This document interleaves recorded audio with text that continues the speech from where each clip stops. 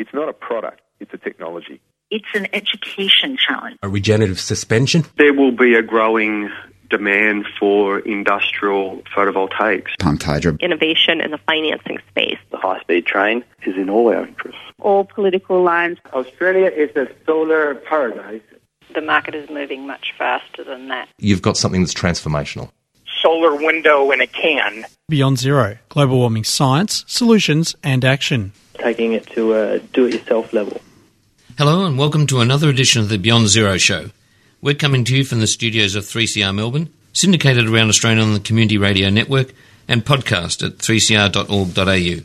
Both the BZE Community Show and this show are also available on iTunes and Stitcher. Please subscribe and rate us to help others find the show too. My name's Michael Steindl, and today I'm joined by my co-hosts Kay Wenigal. Hi Mike, hi listeners. And Natalie Bucknell. Hello Mike, hello listeners. As we hope you've had the chance to hear in recent episodes, production of green hydrogen forms part of the solutions in the BZE regional plans and the Renewable Energy Superpower Report, as well as in Professor Ross Garnaut's new book. Today, to explain how green hydrogen fits into the mix with transport and export opportunities, we have Scott Naga, who is the Senior Manager of Future Mobility and Government Relations at Hyundai, and is also a co-founder of the Hydrogen Mobility Australia Group. Hi Scott, thanks for joining us. Hi. Scott's down in Tassie, folks, so that's why he's not in the studio Freezing with us. Tassie. Have you warmed up at all, Scott? I mean, it's beautiful to see the snow down here. I'm just looking at my hotel room now over the harbour here in Hobart and looking up at the mountains, and the snow clouds are over the mountains, and it is quite windy here still. Mm-hmm. That makes it so much chillier, doesn't it? The snow does make it worthwhile, though, doesn't it?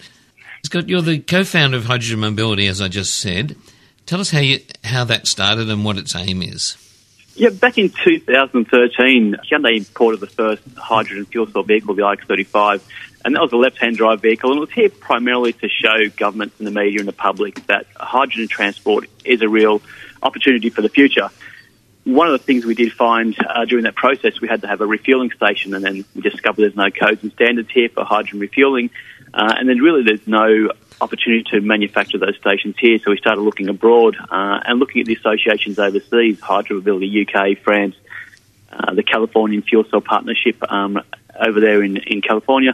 So we started to see a network of companies coming together for the same goal, is to realise the opportunities for hydrogen in different countries in the world. So back then, we commissioned the station in December 2013, and we called up the guys at Toyota and some other places and said, come and have a look at the technology, come and see what's happening, and let's start a discussion. And from there it grew to having more people that had interest in infrastructure, safety, the production of hydrogen, the use of hydrogen, and the export of hydrogen. It's grown to be quite a big company. It's an association that was reformed again in 2018, and we've got some of the largest companies in Australia and around the world who are members of it, all looking at the opportunities in Australia to manufacture hydrogen for transport opportunities here, but also the export opportunity. And they include fossil fuel companies too, I believe.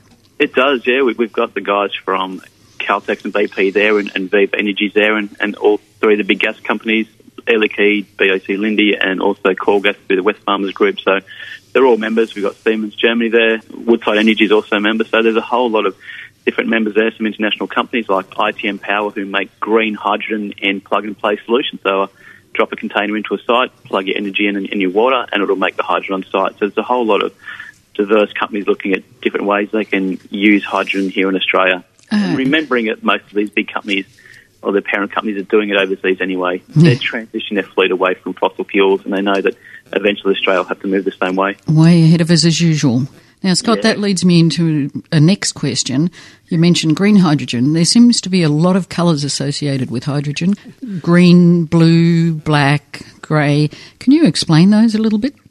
Yeah, it's one of those things that hydrogen can be made from a lot of different sources, whether it's steam reforming natural gas that does have quite a large carbon footprint, and that be classified as a grey or black ammonia. A lot of hydrogen is produced from, or as a byproduct of making different gases and different chemicals. So rather than flaring that hydrogen off, capturing that hydrogen, clearing it, cleaning it, and compressing it, dispensing it. So that's probably more of your blue hydrogen, and then you've got your green hydrogen where you can really track the footprint of manufacturing from using renewable energy, cycled water, and then coming through into a vehicle that emits nothing out of the exhaust but water and purified air. That's where the green stuff would sit. So the other question I think many of us aren't clear about is, what's the difference between a hydrogen fuel cell vehicle and electric vehicles? Yeah, they're both propelled by, in our case, with our Nexo fuel cell vehicles. We actually have our first production car arriving next month here in Australia, and we've had pre-production cars here for many years. The electric motor in our Kona Electric is exactly the same as the electric motor in our hydrogen fuel cell vehicle.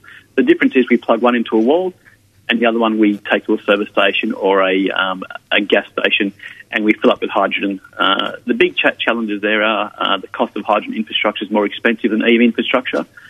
The benefits are rapid refuelling. We can refill a car in 3 minutes and get between 650 to 750 kilometres from a tank of hydrogen, which is about 6 kilos of hydrogen. Scott, one of the great advantages with the battery electric vehicle is the really low maintenance. Does introducing the fuel cell affect your costs of maintenance of the vehicle?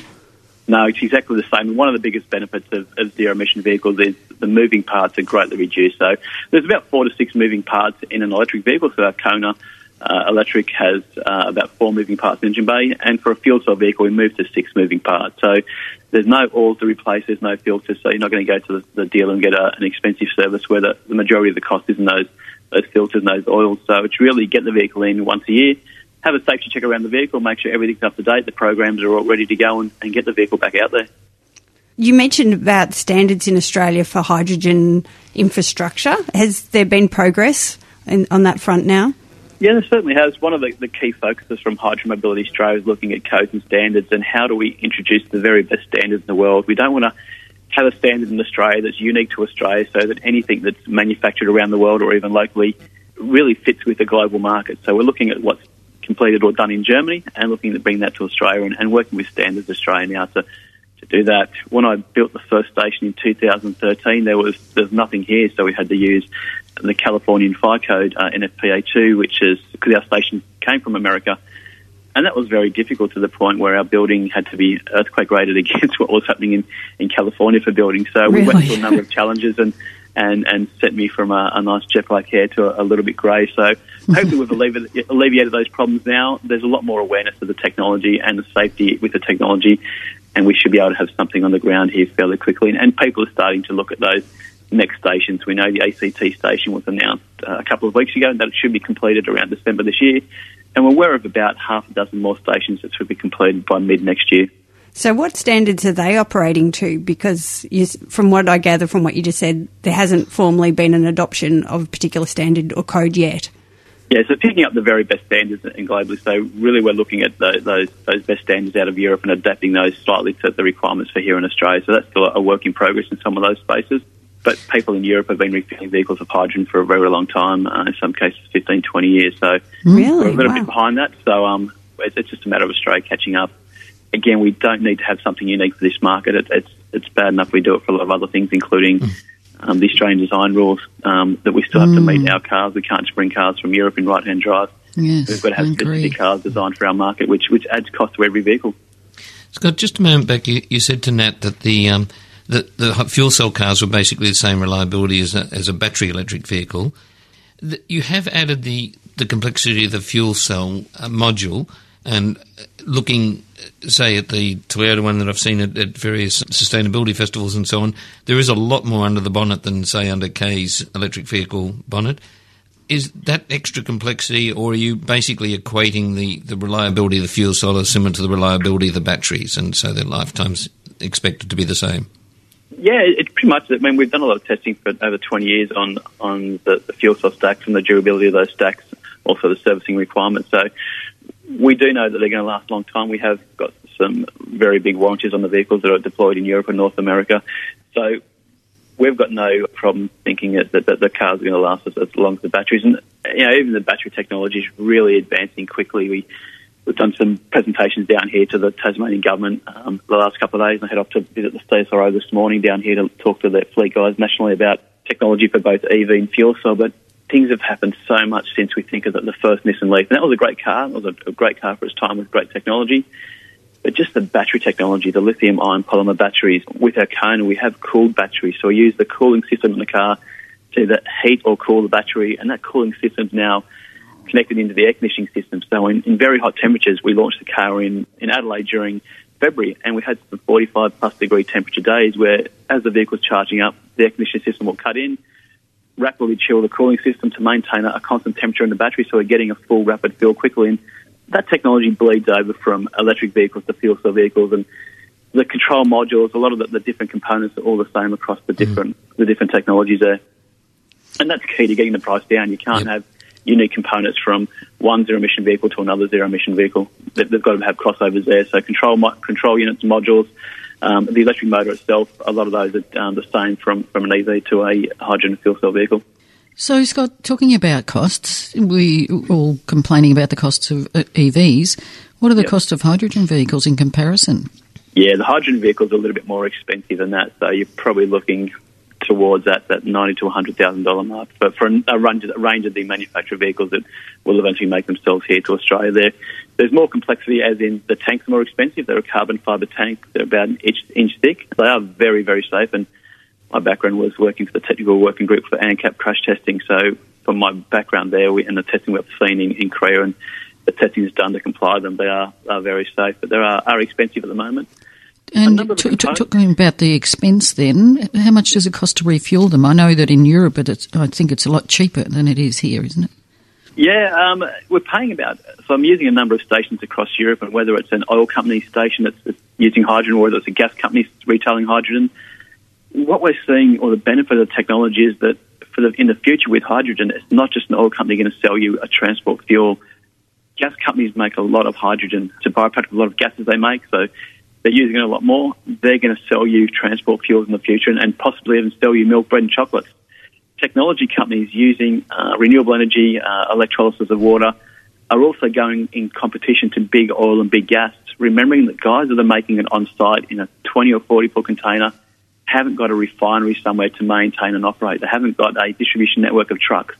Everything with these renewable stations made by companies like ITM Power or Nel out of Europe, they're plug-and-play units, so you don't have these big logistic networks transporting hydrogen across the country. You don't have a big refinery somewhere that needs a lot of upgrades and maintenance and service. That's really a way of distributing how we manufacture energy and how we have it retailed in the future. And, of course, it has to be renewable energy. We don't have any other alternatives.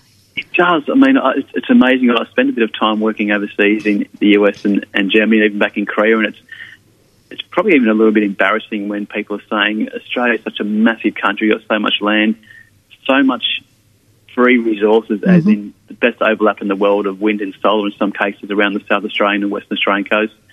Just talking to the government here down in Tasmania the last couple of days, the amount of renewable energy being deployed, and we met with Hydro Tasmania yesterday.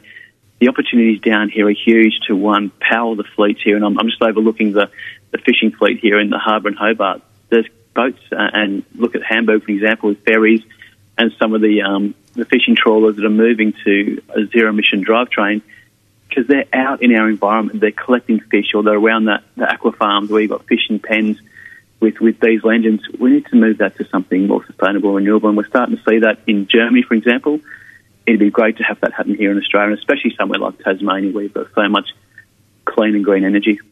Scott, we're going to have to move faster. We're only a little way into our questions. This is so fascinating. Japan has already set a target by 2020 that they want to have 40,000 electric vehicles powered by hydrogen fuel cells. South Korea and Hyundai are also making similar commitments right now.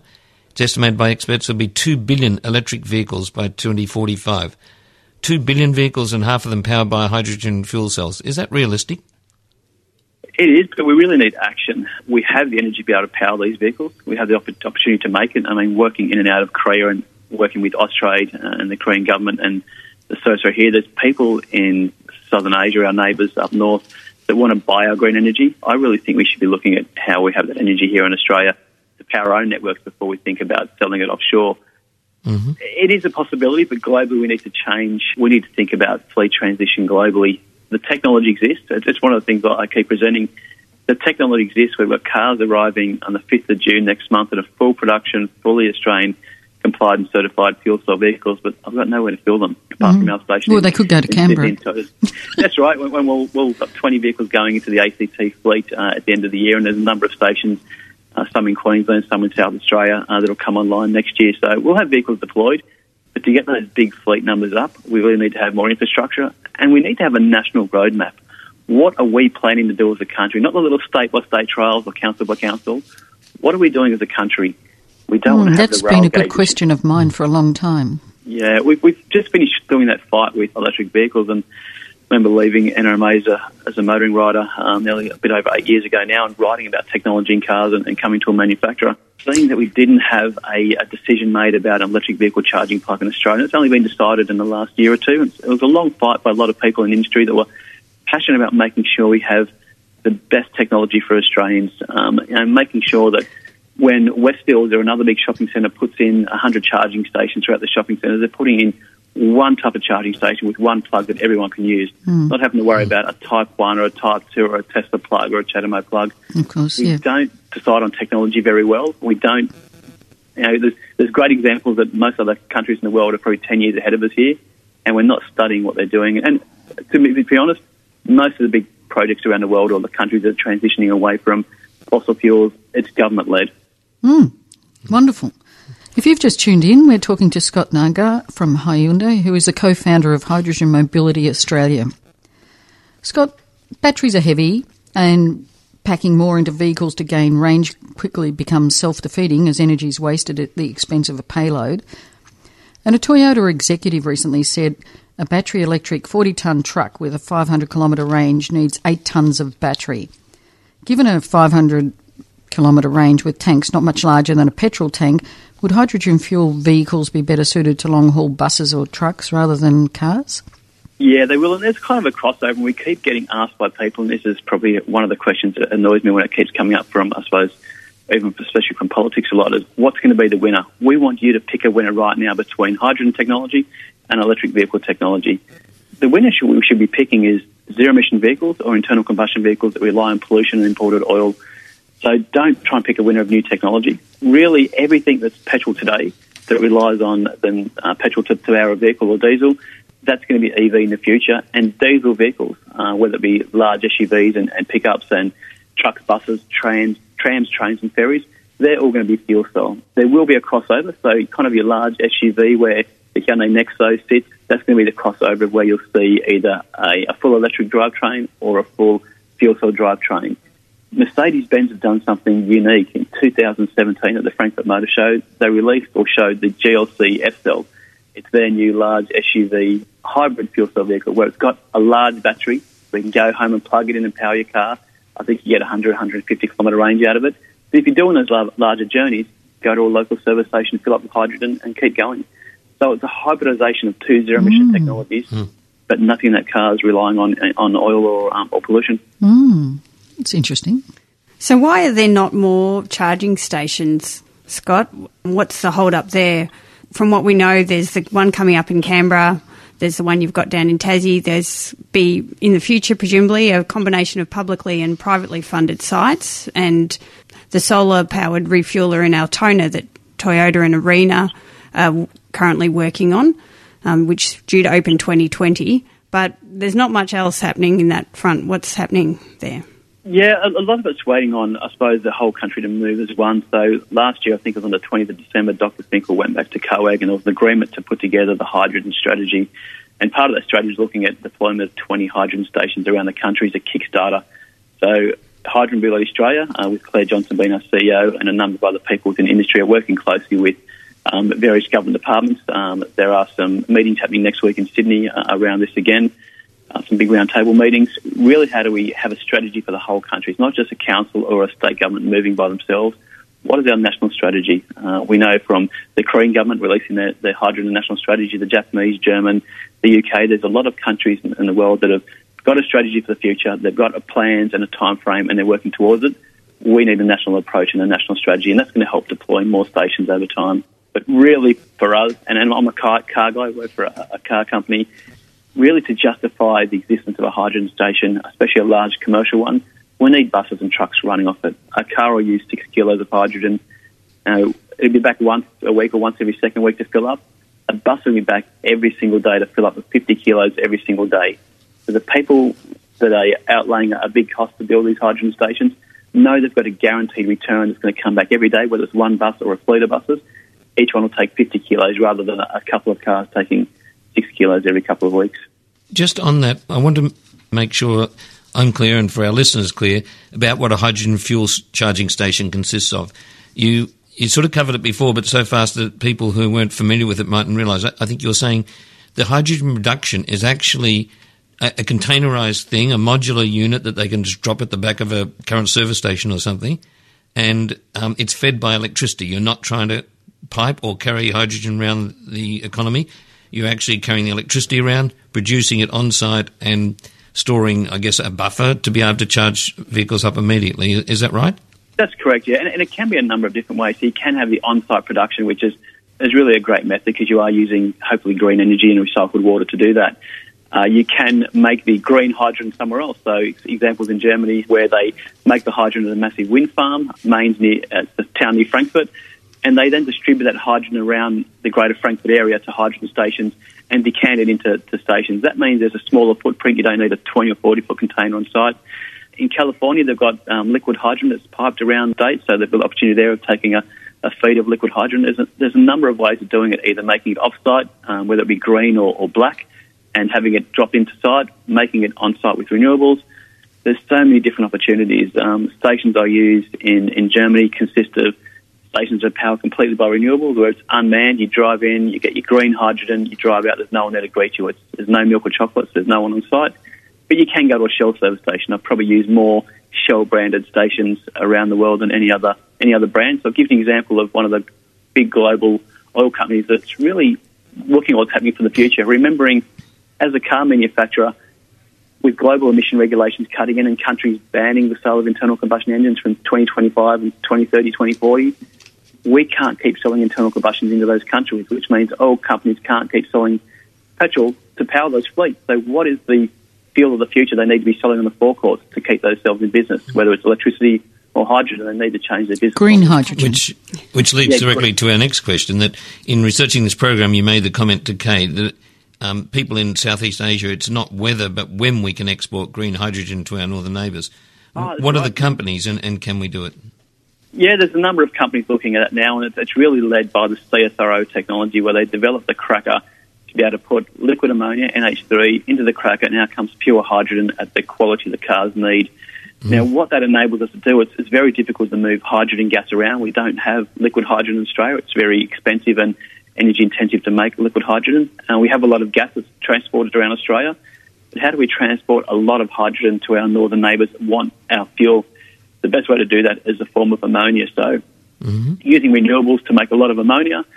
The best part about that, the ships exist, the ports exist around the world. It's a tradable commodity. We already use it for fertilisers and explosives and a number of other applications, but using it to power the fleets of the future or the grids of the future is really the key task here. And working in and out of Korea for a number of years and talking with Austrade and the Korean government and different companies around the world, there's some great opportunities for Australia to power the world with our renewable energy. We just need to start acting now, because there's a lot of people around the world that are making or can make green ammonia.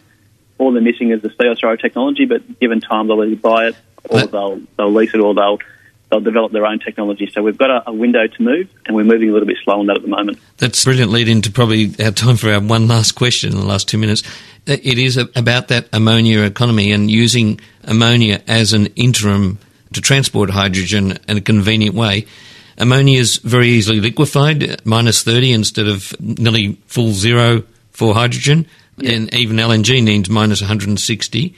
So you're saying the existing technology that we're using to transport LNG could be used for ammonia, and that's viable to actually spend the energy to convert the hydrogen into ammonia and then back out at the other end. Is that what you're saying? It is, yeah, and governments are looking at it around the world. So governments need to buy all their energy, whether it's coal or any other form, gas. They're looking to have a greener source of energy. So Korea, for example, where they need to buy a lot of gas into the country and coal or different things, or they use nuclear in Korea as well. They're looking to transition to a cleaner economy. They've got a hydrogen strategy, and that includes hydrogen for transport and also for the power network. Scott, one last question. The Hydrogen Council predicts that by 2050, this is the World Hydrogen Council, by 2050 hydrogen will make up 15% of global energy demand, with annual sales of hydrogen equipment of $2.5 trillion. So imagine what that would mean for job and export opportunities in Australia if it had its share using all the free and abundant renewable energy to generate it. Are you hearing that that's something that Australia can do in a big way? Yeah, we're hearing it from, I suppose, some of the more motivated companies in Australia that are talking about it, but we're also hearing it from people around the world that we deal with. The problem is here we're not moving fast enough to take advantage of that, and other countries will take advantage of that. You look at all the offshore wind that's deployed in Europe, and remembering where there's a lot of oil under deserts, there's also a lot of sunlight above those deserts, and those countries that are now big powerhouses with extracting oil from the earth and transporting around the world, they've also got a lot of sunlight that they can make renewable ammonia with, so they're also going to be our competitors of the future. We're in the box seat, as I suppose one time where our location globally is a benefit to us, where we've got a lot of neighbours close that rely on our resources, and that resource in the future should be renewable fuel to power fleets and grids. As a country, we just need to step up and take advantage of that. People want our technology, they want our renewable energy. We need to start making some decisions about how we start to be a big player here and not just a sideline observer. Yes, we do. And that's a great note to end up on. Thanks so much for your time today, Scott. No problems. Have a good day. And brilliant. Our listeners can find out more if they Google Hydrogen Mobility Australia. I'd imagine that's the best resource for them. That's great. Hydrogen Mobility Australia is a really great resource, but I'd probably recommend also going on to other places. So the California Fuel Cell Partnership to learn a lot about what's happening in California. This all started with Arnold Schwarzenegger a lot of years ago, but having big reports that are done by the government, but also the association, looking at buses, cars, trucks, trains, everything's happening there. Great. It's a great resource. Terrific. To use. Thanks very much, Scott. We've been speaking to Scott Nagar from Hyundai, who is a co-founder of Hydrogen Mobility Australia. The Beyond Zero show is brought to you by the climate change solutions think tank Beyond Zero Emissions and is recorded in the studios of 3CR Melbourne and syndicated around Australia on the Community Radio Network. Previous episodes of the show are available on iTunes and Stitcher, so please subscribe and help others find the show. If you enjoy the program and can donate to help cover airtime costs, please go to the BZE website and click on the donate button. Thanks for listening, and we look forward to you joining us again next week. Beyond Zero Emissions is an internationally recognised climate solutions think tank that is focused on solutions, not problems. Become part of the solution by becoming a monthly base load supporter. Go to www.bze.org.au to find out more. bze.org.au. You've been listening to a 3CR podcast, produced in the studios of independent community radio station 3CR in Melbourne, Australia. For more information, go to allthews.3cr.org.au.